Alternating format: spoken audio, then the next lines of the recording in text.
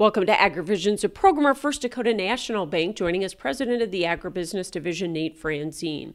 Nate, let's talk about the derecho that hit the region. It certainly did cause quite a bit of damage across a pretty wide area and impacted a lot of your customer base.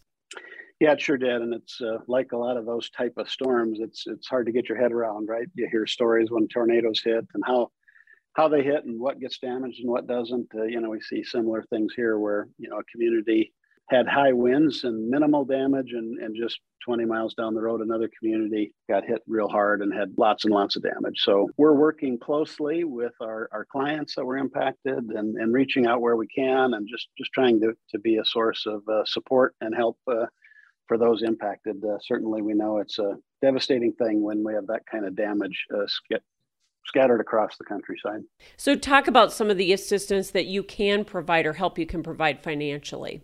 Certainly, we can help provide some short-term loan funding if there are some immediate financial needs.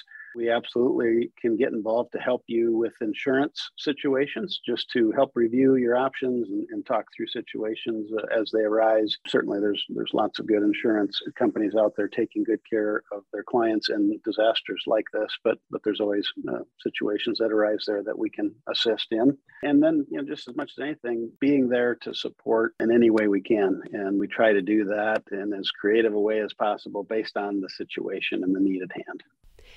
And anyone that needs assistance should reach out to any of the First Dakota National Bank branches, right? Yeah, obviously, I think the best is to reach out with our bankers in your area, in your location, your community, first and foremost, but certainly don't ever hesitate to reach out to myself or folks here in the corporate office as well. We'll do everything we can to support you. And I know I'm very proud of our team. I know we're doing lots of things out there as we speak to assist those that were impacted.